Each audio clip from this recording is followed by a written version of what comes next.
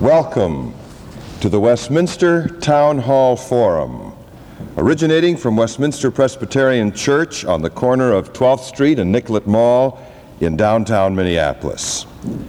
I am Donald Meisel, moderator of the forum and minister with my colleagues to and with this metropolitan congregation.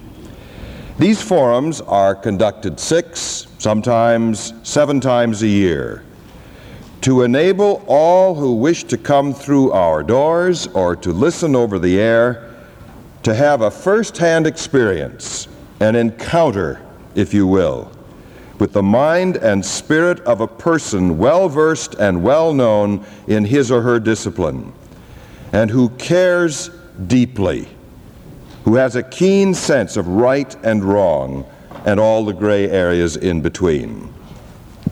Our guest today is Professor Robert Coles. He is a child psychiatrist with special emphasis on social psychiatry.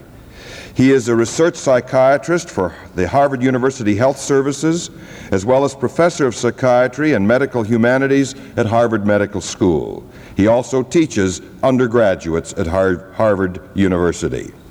He is the author of over 700 articles, reviews, and monographs written for periodicals, newspapers, and anthologies.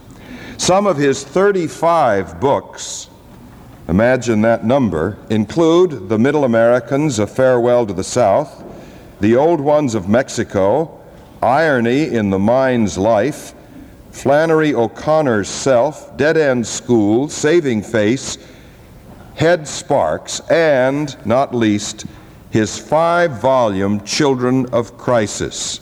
I have the 5 volumes up here. He took note that they were very close to the Bible.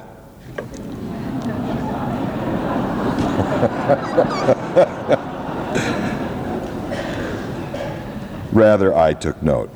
The title of the individual volumes of Children of Crisis are, and I think they are revealing, 1, A Study of Courage and Fear, 2, Migrants, Sharecroppers, Mountaineers, 3, The South Goes North, 4, Eskimos, Chicanos, Indians, and 5, Privileged Ones. He won the Pulitzer Prize for volumes 2 and 3. The way Dr. Coles works becomes clear as you read a part of the introduction to Volume 1, which I'm going to do right now. He says, I am working under the assumption that there is still room, maybe a corner here and there, for direct, sustained observation of individual human beings living in a significant and critical period of history. By direct observation, I mean talking with people, listening to them, watching them, and being watched by them. By sustained observation, I mean taking a long time, enough time to be confused, then absolutely certain and confident, then not so sure, but a little more aware of why one or another conclusion seems the best that can be argued, or at least better than anything else available. Dr. Coles is one of the most widely respected authorities on the political, ethical, moral, and spiritual development of children, especially the underprivileged and the overprivileged.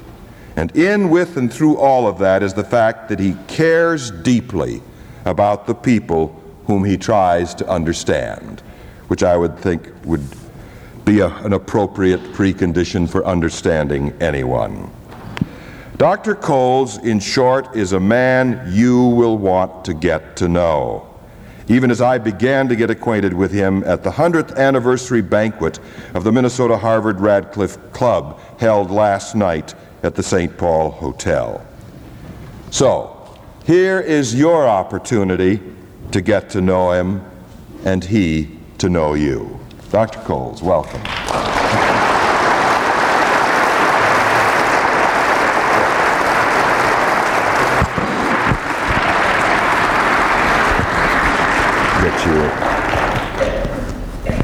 That should be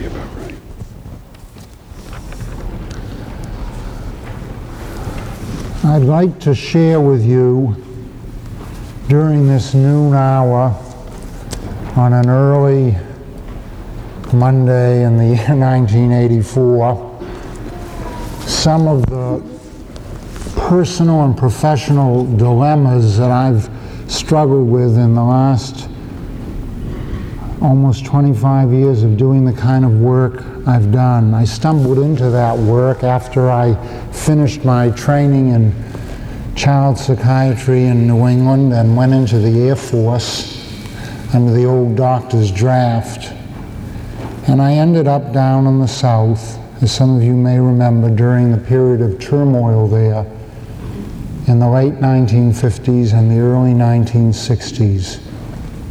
And I saw in New Orleans, I was stationed in an Air Force hospital in Mississippi, I saw in nearby New Orleans a whole American cosmopolitan port city go up in social flames, you might say. There were mobs and riots in the streets. Some of you looking at you were old enough to remember this. And children had to fight their way through those mobs to get into school buildings where they had been ordered to go by a federal judge. The federal judge said that 4 little black children should go into 2 elementary schools in order to integrate them. He was obeying the 1954 Supreme Court decision, now 30 years old. That federal judge had to be taken out of the city of New Orleans by a president who rescued him by making him a Circuit Court of Appeals judge in Washington. The reason being that his house was in jeopardy, and indeed his life was in jeopardy. Mobs gathered around his home, and crosses were burned in front of his home. The little girls who went into those 2 elementary schools had a very rough time. They had to face those mobs every day, in the morning and in the afternoon.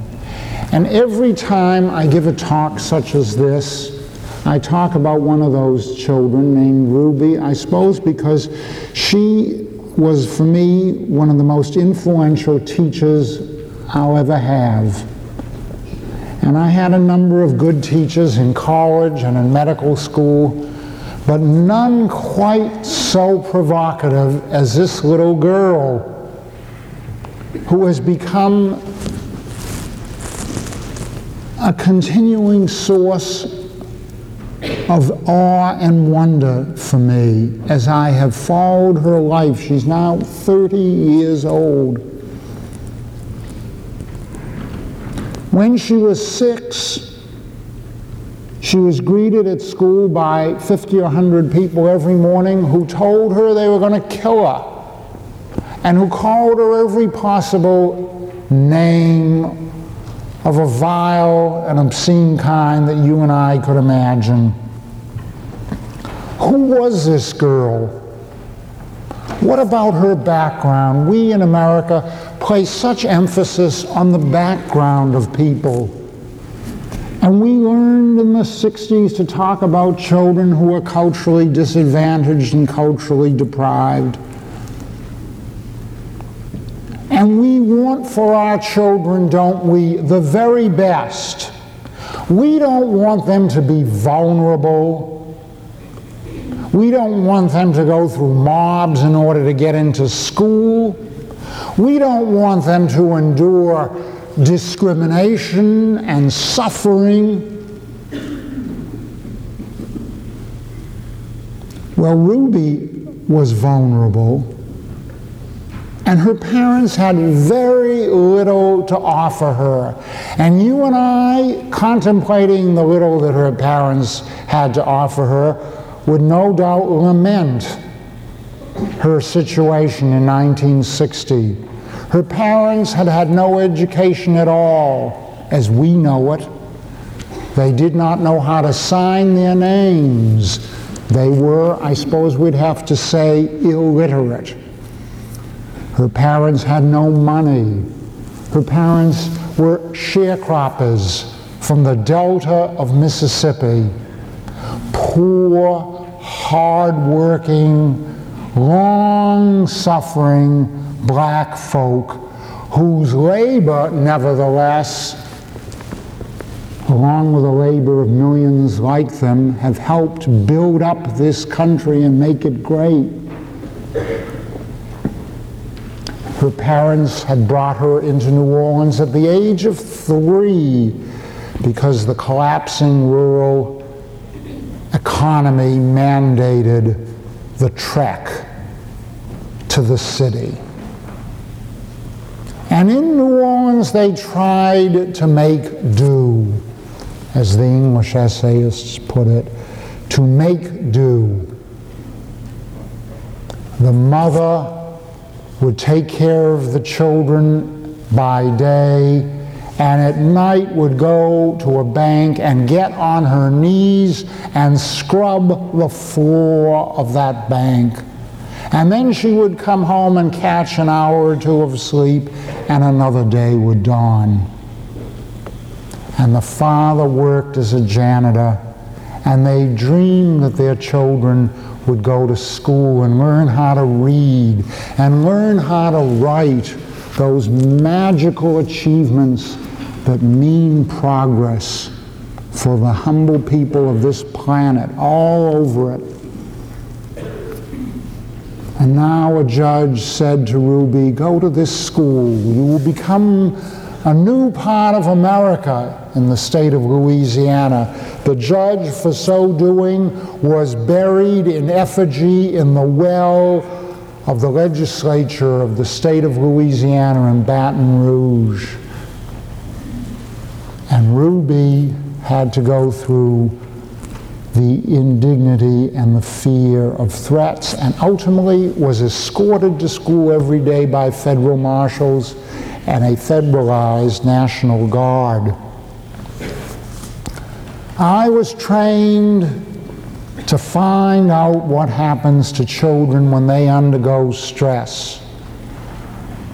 And in my mind, a child under stress is a child in jeopardy, and a child in jeopardy will ultimately become a child with symptoms of one sort or another. Don't we know, all of us, that we want for our children protection from jeopardy so that they will live better lives? What do we mean by better lives? Well, we mean more secure lives, so that they will be able to think and talk and play and simply be without fear, without anxiety.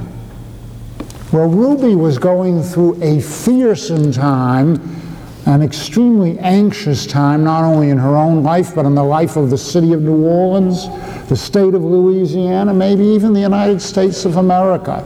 Some of you who know Norman Rockwell's picture of a little girl and the people dressed in suits like mine, escorting her, these men to school, that was Ruby. Ruby, as I watched her over the months, failed to develop the kinds of symptoms I expected her to develop. In fact, developed no symptoms. What she did is she went to school and she studied, and at home she played. And I found myself puzzled by the dilemma before me as I tried to figure out this child's psychological development, and not only hers alone, because I was talking with other children, black and white, in the South of those days, a generation ago, but only a generation ago in our collective national history. I think at a certain point it became clear to my wife and to me and to Ruby's teacher, and maybe even to Ruby and her parents, although they were too tactful to make any statement about it, it became clear that a certain doctor was hungrily looking for symptoms in a child and being frustrated by the absence of them. One day the school teacher shared with me her puzzlement. I don't understand this child. She goes through such hell and seems to be so composed. She is so eager to learn. She is such a nice child. How can she take it? The implication being to take this and not in some way to show evidence of taking it, of suffering, is to be a source of confusion to one who watches it happening. I assured the teacher that sometimes the mind works slowly in children. These symptoms will develop. All things will develop, all things come to those who wait. Some of us have learned in one way or another. A lay version of a familiar statement. Well, we waited. In vain, it seems. I can tell you now, with perhaps one of the longest follow-up histories in medical research, I'm still waiting, but no longer expecting psychopathology to develop. One day I had an announcement forthcoming from the school teacher. I saw Ruby going into school today, and I saw her talking to those people, and I asked her what she said to them, because I thought that you'd be interested in it, not that she wasn't interested in it herself. And she told me that she wasn't talking to them at all, and then I thought to myself, oh, maybe she was talking to herself. But no, Ruby told her teacher that what she had been doing is praying for the people in the mob. Well, I told the teacher my wife and I would be there that evening at the Bridges home, and we had asked Ruby about that, which we did. Ruby, I hear you've been praying for the people on the street. Oh, yes. You have? Oh, yes. Really? Yep. Well, tell me, Ruby, why do you pray for them? Well, because I should. Should you? Oh, yes. A minute or two more of this, and Mrs. Bridges came into the room. She'd been listening. She wanted to let me know that Ruby was indeed praying for those people in the street, not only at her own behest, but at the behest of her parents and of the minister in the church she attended, even at the behest of her grandmother. Pray for them, Ruby had been told, and did. Why, Ruby, I asked. Well, they need praying for, she said at the age of 6. I said, well, do you think it'll do much good? Oh, yes, she thought it might. Besides, she said, we must pray for them. I said, even if it doesn't do any good? And she said, yes, even if it doesn't do any good. I said, well, why? And then I thought to myself, I'll say it. I'll say, you know, frankly, Ruby, I don't feel like praying for those people. So she said to me, and I'll never forget it, she said, well, sometimes I don't feel like praying for them either, but you should pray for them even if you don't feel like praying for them. I'm not so sure that I've ever heard a philosopher mobilize that kind of subtlety any better. And then, with a little more prodding, I heard this when asking her why she prayed for them and why she prayed for them. She quoted to me as if finally to shut me up. After all, what she'd been hearing in school and at home, forgive them. They know not what they do. That's why you pray for them. That's what she'd learned. This was the moral education of an American child. The moral education of an American child. How many of us have this education? How many of our children have it? This is the year 1984, and many of us have heard a great deal about George Orwell. We've heard about the novel 1984, his worried vision of what might be, but there are many aspects to Orwell's reflective life. And before 1984 was written, he'd written a number of very important books. Down and Out in London and Paris, The Road to Wigan Pier, Homage to Catalonia. He had spent years among the poor and humble people of this planet, the English version of them, in coal mines and among farm workers, in jails and in the hospitals where the poor die. They're in his essays, they're in his letters and book reviews, they're in those books I've mentioned, his reflections. And one of the most important reflections I think that he ever made is contained in this question that one can find in The Road to Wigan Pier. Why is it, he asks, that some of the qualities in people we most admire take place in response to pain, suffering, and hardship? That is a question for us to contemplate.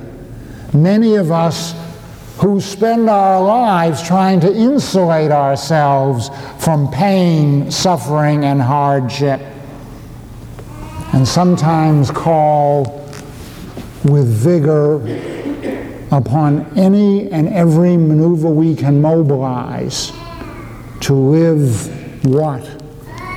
lives almost unreal in the shelter they've mobilized for themselves. This is not to advocate pain, suffering, and hardship as virtues in and of themselves. Orwell did not say that, and no one has that in mind for anyone.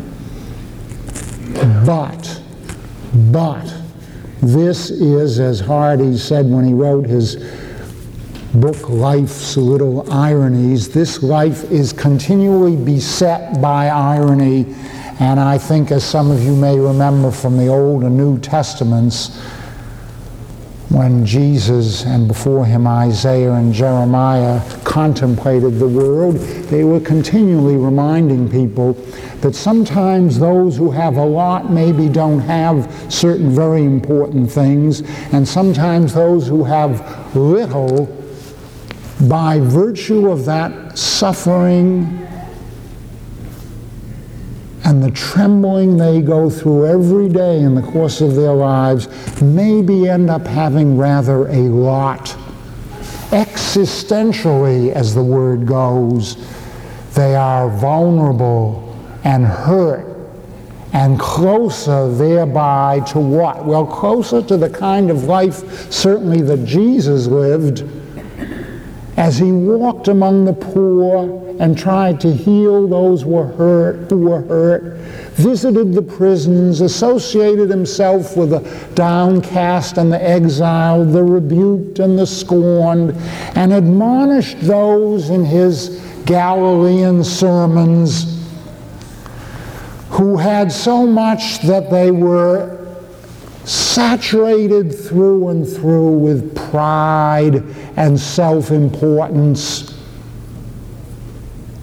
Pride and self-importance, as against those who every day knew how tenuous and painful this life can be. Little Ruby may not have had an education to fall back on in her family life. Her parents may have had a very rough time of it, and she with them, but somehow she had what? Well, she had moral dignity. Some of us maybe are lacking in that upon occasion.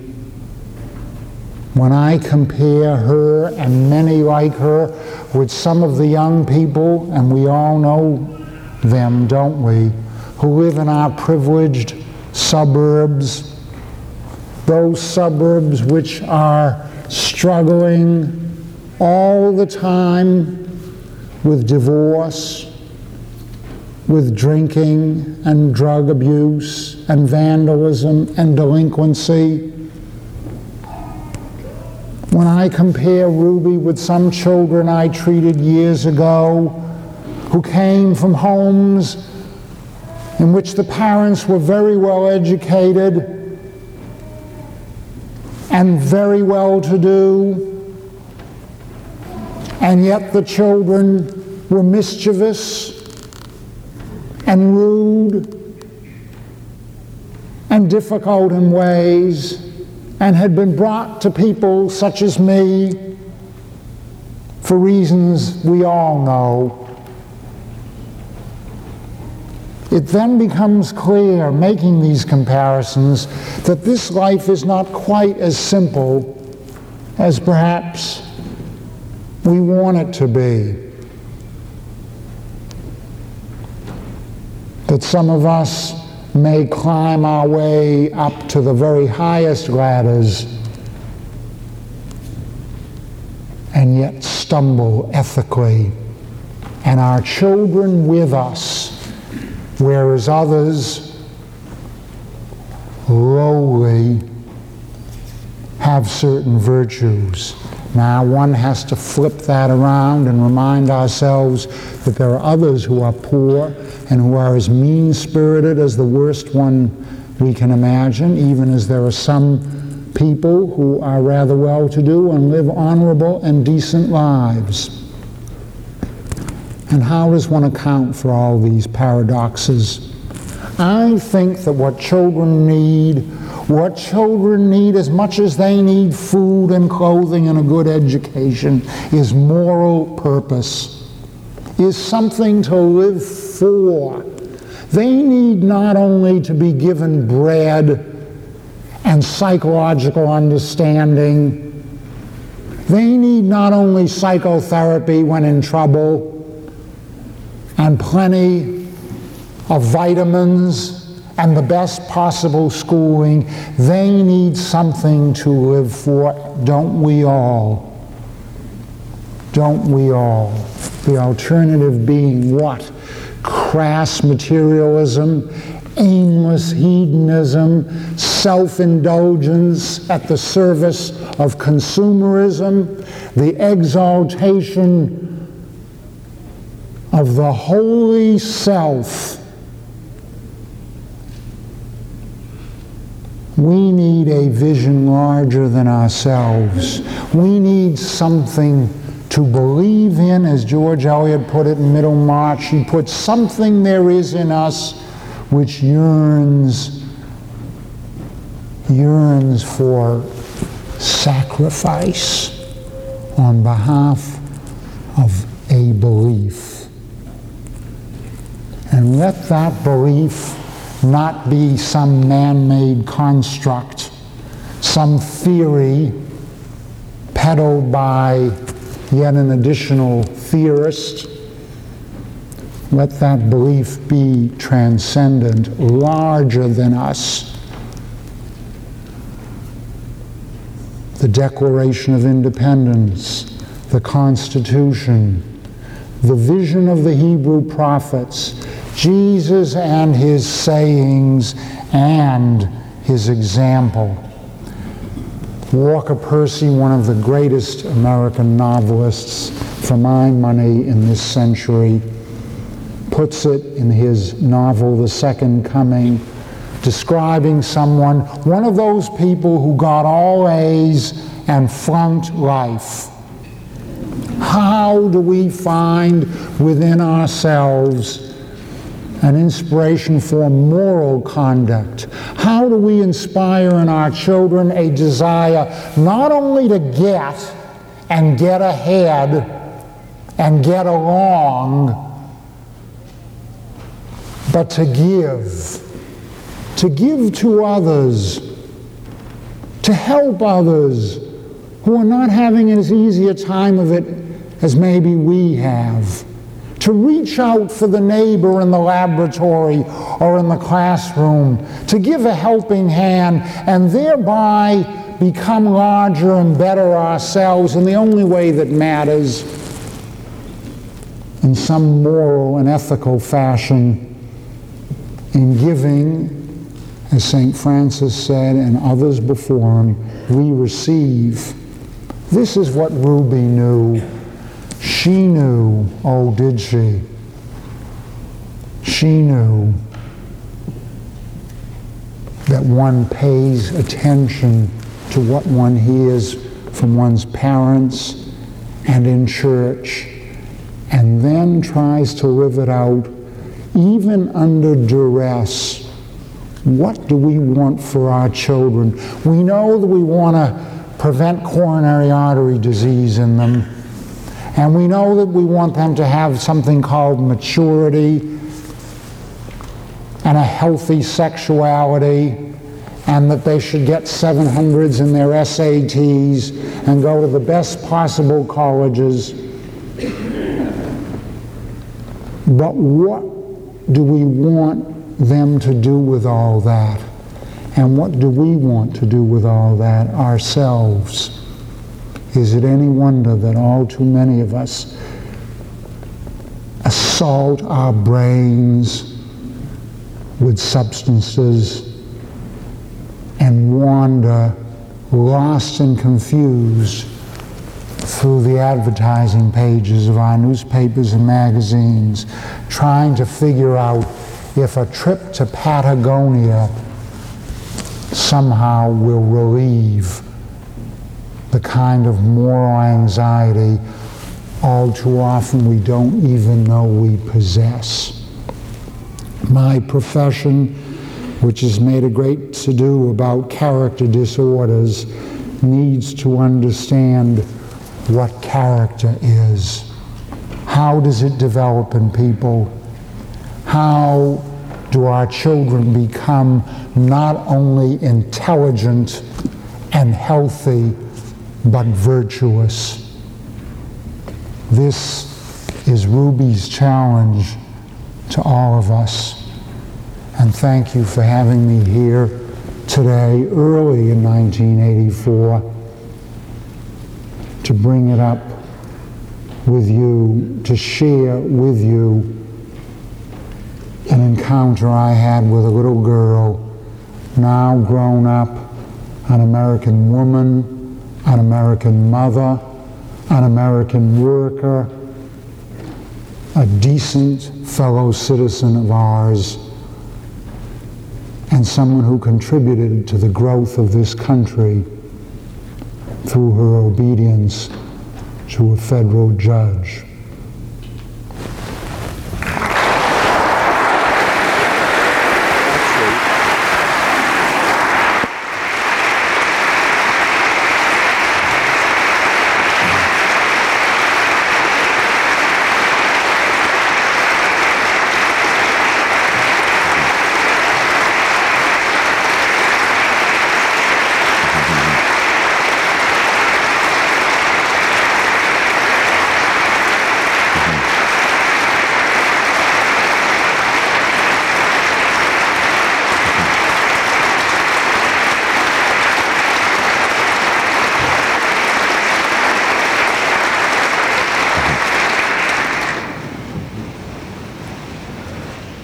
Thank you, Dr. Coles.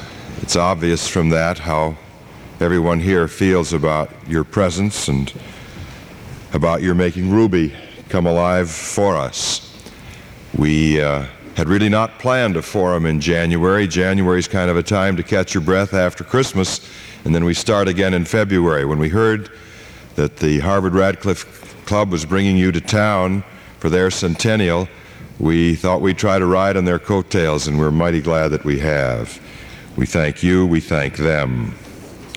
We'll just take a break at this moment to allow those who must leave to do so, also to permit those of you who wish to pose questions on those yellow cards to do so and to pass them forward.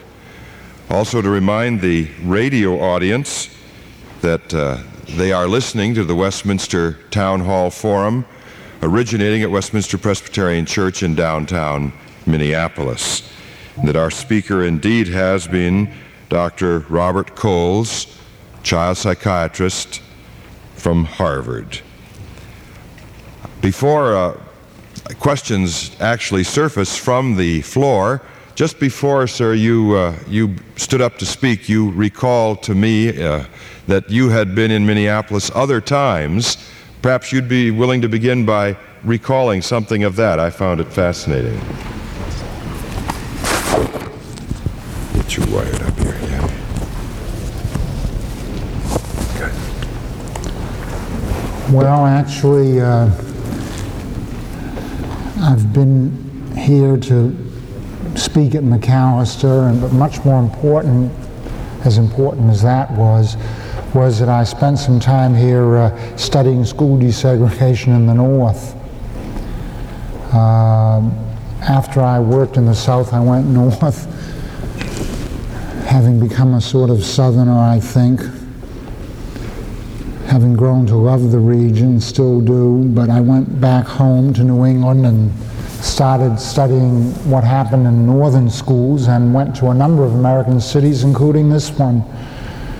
And in fact was here, as I well remember, in June of 1968, visiting schools in Minneapolis when Robert Kennedy was assassinated. I'll never forget the hotel room and the call from my wife in the middle of the night when that came upon us in this country's history. And I've come here to the University of Minnesota, and my mother comes, as I told the Harvard Club members last night, my mother comes from Iowa,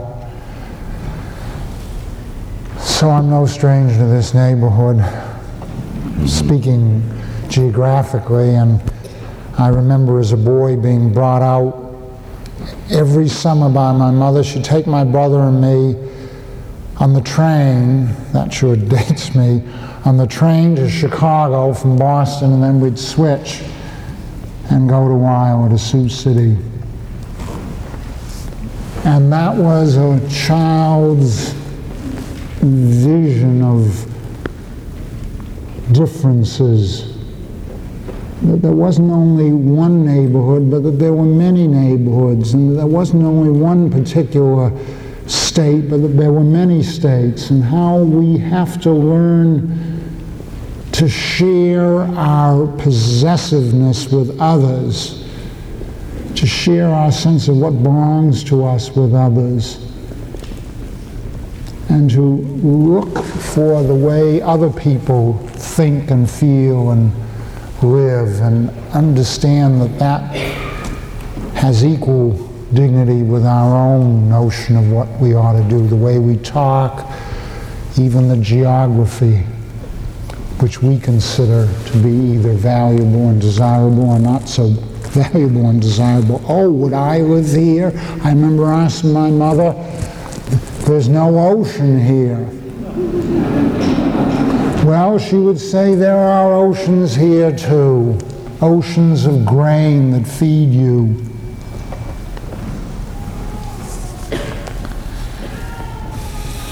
I think I better stop waxing.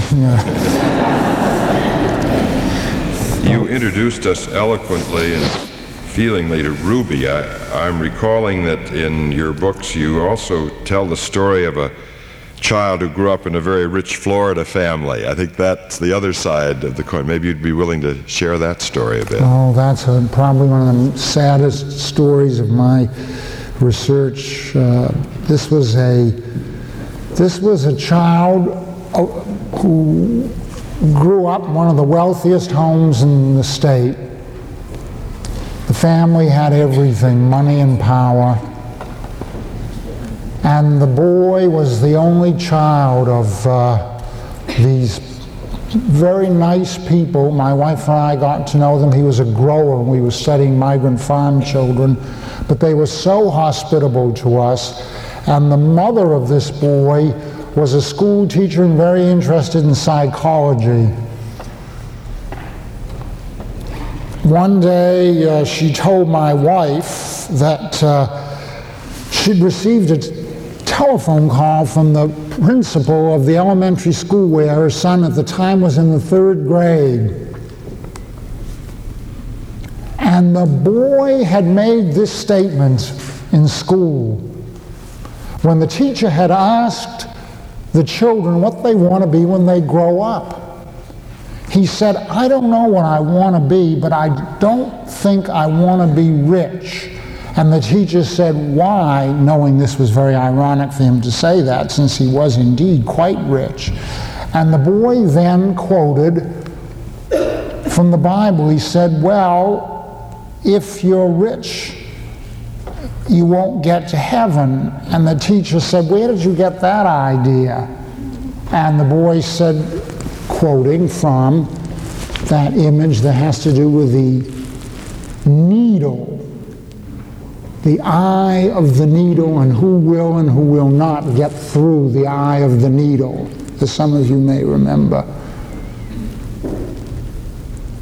The teacher then told the boy not to take the Bible that seriously, and the boy asked her why, and the teacher said, "Well, because we've got to get on with this life." And the boy was puzzled, and the teacher, frankly, was worried about the boy.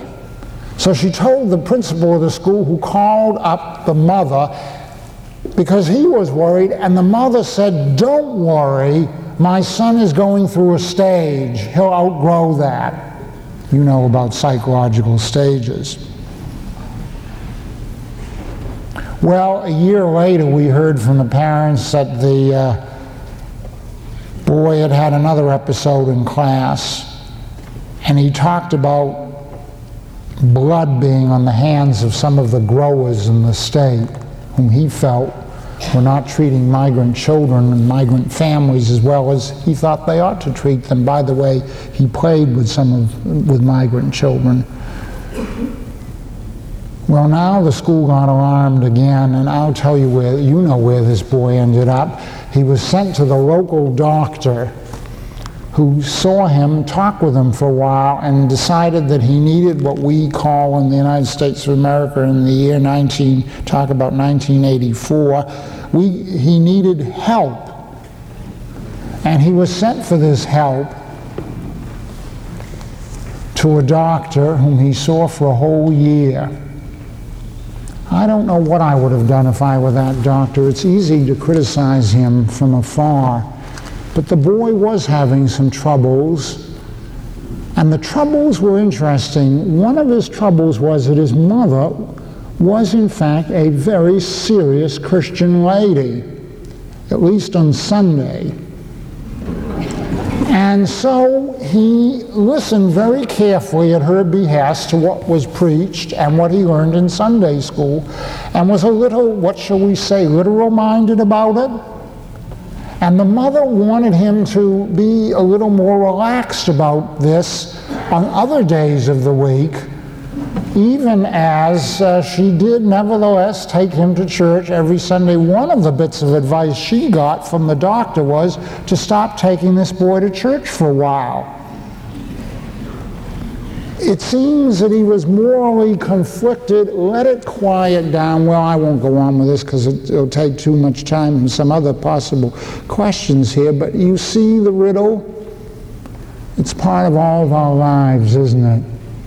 You start reading books such as the Bible, and take them to heart. For that matter, you take to heart some of the great novels that have been written, Dostoevsky and Tolstoy and Faulkner and Flannery O'Connor and Walker Percy, and by golly, you're having, as we put it these days, a moral trip for yourself. You better watch out. What do you need? A little bit of counseling to take it easy? Let's have another one.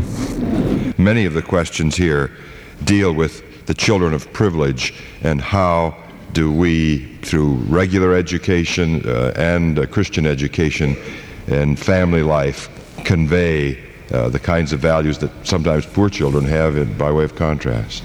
Well, this is very important, and don't we all struggle with it every day? My students at Harvard are continually asking these questions as I have them read James Agee and George Orwell and Tilly Olson and Percy and O'Connor and the great Victorian moralists Dickens and George Eliot and Hardy. These are the questions we ought to ask of ourselves. What questions could be more important? Gauguin, I show them the Gauguin triptych that he did in Tahiti before he died, with those wonderful questions in the bottom of it. We happen to have it in the Boston Museum of Fine Arts, and my mother used to take my brother and me to look at that triptych when we were children, and she'd translate from the French those questions. Where do we come from? What are we? And where are we going? And of course, that kind of questioning is ultimately moral in nature, isn't it? It's not only psychological, it's moral. What are we? What does it mean to be human? Well, what it means to be human, of course, is to ask questions, to examine the nature of this existence, to have consciousness, to have a capacity through language to reflect. Now, you ask, what can we do? And the students ask, and I ask myself as the parent of 3 children, what do we do? Well, I'll give you an example of how children learn and don't learn. Sometimes I find myself saying what is right and wrong to my children. Then we get in the car, and I find myself in that car a demon. I am driving in order to get someplace, and I cut into ahead of other drivers. And I behave in a rude, thoughtless way, in a self-centered and self-serving way, in a mean and grasping way. And I'm not just going into a masochistic orgy here. I'm just telling you, isn't it an American truth that we all know? And by the way, 40,000 people a year die because of our behavior. We drink and then we drive. And we show our self-importance as we drive. And I tell my Harvard students this story. One day I was driving into Cambridge, Massachusetts, where there's a lot of knowledge and a lot of pride. And I thought to myself, I've got to get in there. And I've got to get in there at a certain time. So on goes the heavy foot to the gas. And then I see a car going even faster than me, and I think to myself, what kind of a driver is that? Look at the way he's driving. Who is that anyways? And as he gets particularly truculent and difficult with the other drivers, I say to myself, I know the kind of person that is. I figured it out by the kind of car he was driving and by the way he was driving and the glimpse I'd caught of him. And I figured out the profession of that person and where he was going and everything. He was going down the business district in Boston, and oh boy, he was probably a commodities speculator. Well, he, it so happens, and I ended up together as those wonderful red lights equalize all of us, the greedy and the law-abiding, the self-important and the lawful. And we were together for all of our greed, along with everyone else who was slouching toward Bethlehem that morning on the road. And I said to myself, well, there he is again. And sure enough, he picked up speed, but he didn't go into Boston. He went into Cambridge, and I followed him into Cambridge. And you know where he turned off? He turned off into the Episcopal Theological Seminary. While I went to the Harvard University Health Services. I think we all have our parables, don't we? To live by. We all have our little stories, and don't you think the children don't take notice of that every moment of their lives? I find my children taking notice of it, and I think you've felt your children taking notice of it. You don't need any large-scale, big lectures on this or that written by someone who's going to sell you yet another book on how to bring up children, 100 a year. You just need to stop and think, don't we all, about how to live an honorable life in the small ways. A little courtesy, a thank you. The president of Haverford College, John Coleman, listen to this. He went and decided for a few months that he'd try to find out how others live. He was the head of the Federal Reserve Bank in Philadelphia and the president of a distinguished American college, and he disguised himself and got a job collecting garbage, waiting on people in a restaurant. Now, he wasn't just interested in getting some kicks for himself. He came up with an observation, he wrote about it in a book, but he came up with an observation that I'll never forget. He said, I was collecting garbage in a home in Atlanta, a very plush, affluent home, and I saw the people turn their face from me. They just didn't want to say even good morning to me. How often do we turn our faces from others who, after all, are helping us out? And then he said, I stopped and realized, if they knew that I was John Coleman, president of Haverford and head of the Federal Reserve Bank, they'd ask me in, at the very minimum, for a cup of coffee, maybe even want to give a reception for me, thinking that they might get their kids into Haverford, if nothing else. Well, I don't know. We don't have to necessarily hold receptions in our homes for people who are maybe helping us out with the garbage, but a little thank you, a little please, a little show of courtesy and thoughtfulness is noted by our children, or the absence thereof is also noted. And these are the important ways, and you can magnify them. Just think of a whole life and the way we are with others. Think of yourselves as students. I often do with great pain how many times I was waited on in the cafeteria and was too busy talking about myself or listening to someone else important, namely a fellow student, talking about himself, to even say thank you to the people who were waiting on us. And usually, in fact, when the food wasn't good, all those people heard from me was, yuck. Colleges ought to teach not only further lessons in reading and writing, but colleges ought to connect those lessons with the lived life. As Emerson used to put it, again and again, character is higher than intellect.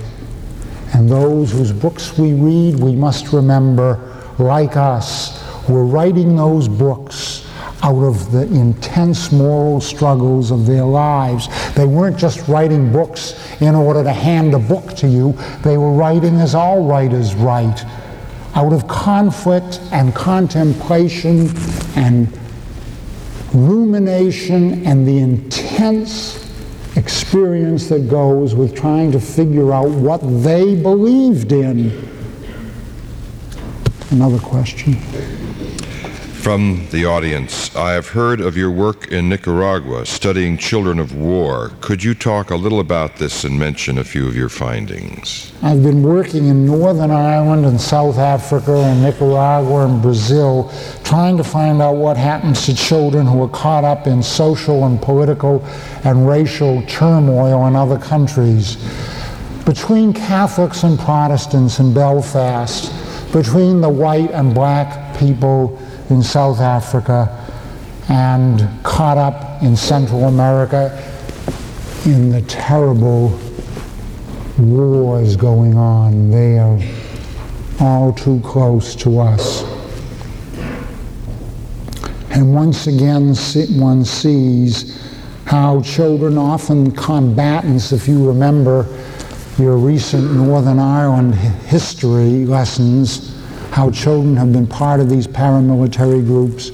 Once again, one sees how children, even young children, and certainly children who are 12, 13, 14, can get very much ideologically stimulated, an understatement, impassioned. I don't think we know enough in this country about the power that various kinds of social and political ideologies can have for children. I wouldn't want necessarily a lot of them for our own children. Our problem, however, in contrast with many of our children, is that we don't know what to teach them. That if they're overstimulated ideologically in some countries of the world, maybe ours flounder morally. I was told by the headmaster of one of the best-known American private schools in New England that oftentimes they have a great deal of trouble there with some of their brightest students who seem to be, as he put it, morally adrift. In any event, what I am observing is that sometimes even 7, 8, and 9-year-old children are capable of intense social and political commitments. One at times would only wish that such commitments were not quite that necessary, while all the time wondering how we might inspire our own children to do some good deeds.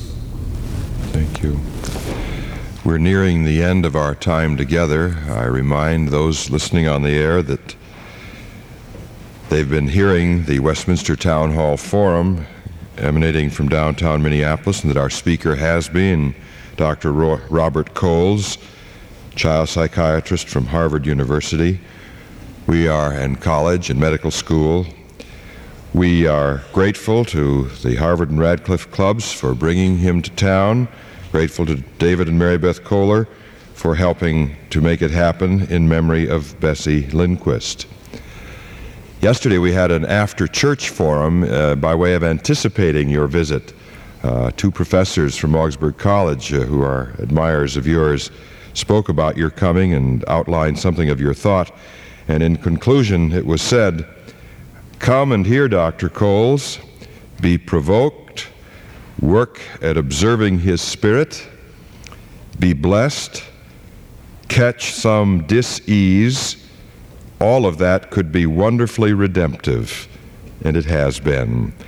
I'm going to put to you one other question, sir, that perhaps we can close off on. You mentioned it in passing. It came to mind as you were speaking. This phrase, slouching toward Jerusalem or Bethlehem. Perhaps you'd elucidate on that expression. Well, it's a line from Yeats, but what I think Yeats had in mind is